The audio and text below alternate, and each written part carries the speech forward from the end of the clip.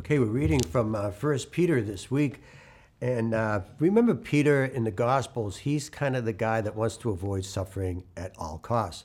Remember that iconic scene when he's standing in front of the Lord telling him, yeah, I'm not going to Jerusalem to suffer. I will not allow that. You're not going to suffer and die under my watch.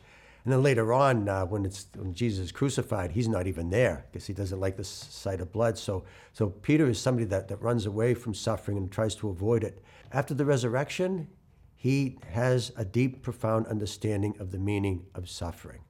So let's take a look at what he discovered after the resurrection and how suffering is so important. Okay, so there's a lot of reasons why they have suffering. One is consequences. Consequences from maybe not following the laws. And if we don't follow the driving laws, sometimes we can get in an accident and we can hurt somebody, and then there's consequences to that. Or take, for instance, our health. If we don't take care of our teeth, or we don't eat properly or exercise, later on, you're going to pay the price. So a lot of times our suffering comes from consequences.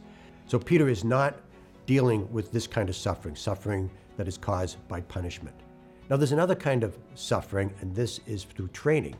Sometimes when we train, we suffer. I know from students who go to universities, they have to leave their home and their friends and go to a strange place. And then on top of that, if they go to a good university, they have professors that are very demanding. I know Harris, my videographer here, and myself went to BC, and they have some of the finest professors there, and they're going to be demanding. You've got to study a lot, you got to study hard, and it's difficult. I'm training for a marathon, and I go out for a run, sometimes at 4 a.m, so I have to go to bed early. It's hard getting up that early. When I'm running, you feel discomfort and pain. You get aches and pains in so we suffer through because of training to get us better. It's like when gold is purified in the fire. Peter is not talking about this kind of suffering either. So the suffering that Peter is addressing, that's the most valuable kind of suffering, is suffering that gives glory to God. Now that sounds nice and it's very biblical, but what does that exactly mean? So I'm going to break it down a little bit so we can really appreciate what Peter is saying here. Glory, anytime you hear the word glory or glorify God or God is glorified, what it means is God is becoming visible.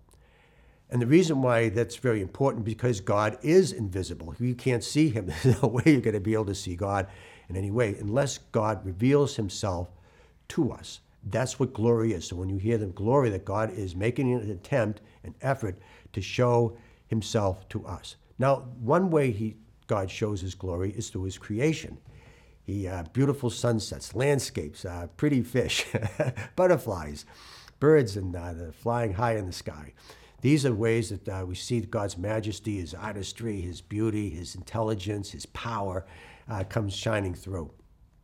Another way that God shows himself to us, that makes himself visible, is by saving us. It's through redemption. It's when God is compassionate. He's merciful. He's kind. He's slow to anger.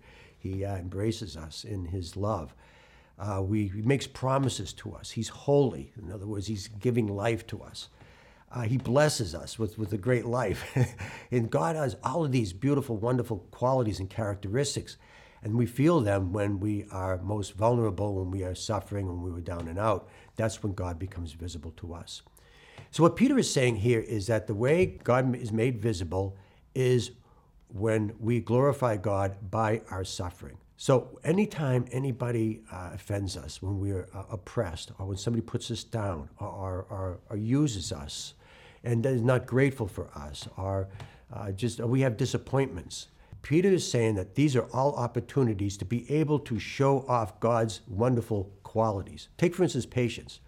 You're never patient when everything is going right. No, we show patience when people cut us off on the road, or when people ignore us, or when people are late for a meeting. we show compassion, we show mercy, we show kindness and patience when we are suffering. And this is when the qualities of God really, really stand out. Forgiveness. We never show forgiveness if everybody's nice to us. It's only when somebody's mean to us or upsets us that we show forgiveness.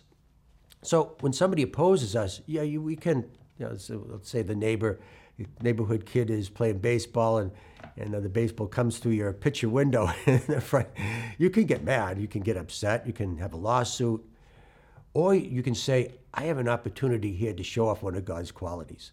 Now imagine if your life is like that. You see all the sufferings that we take on during the life as a moment to show off God's patience or God's kindness or God's mercy. The world's going to start to see God. God's going to become visible to these people, and they're going to be drawn to them. Everybody loves God's characteristics. They love to be loved. They love to have mercy. They love forgiveness, and all of these wonderful things. People are drawn to God if they just see them.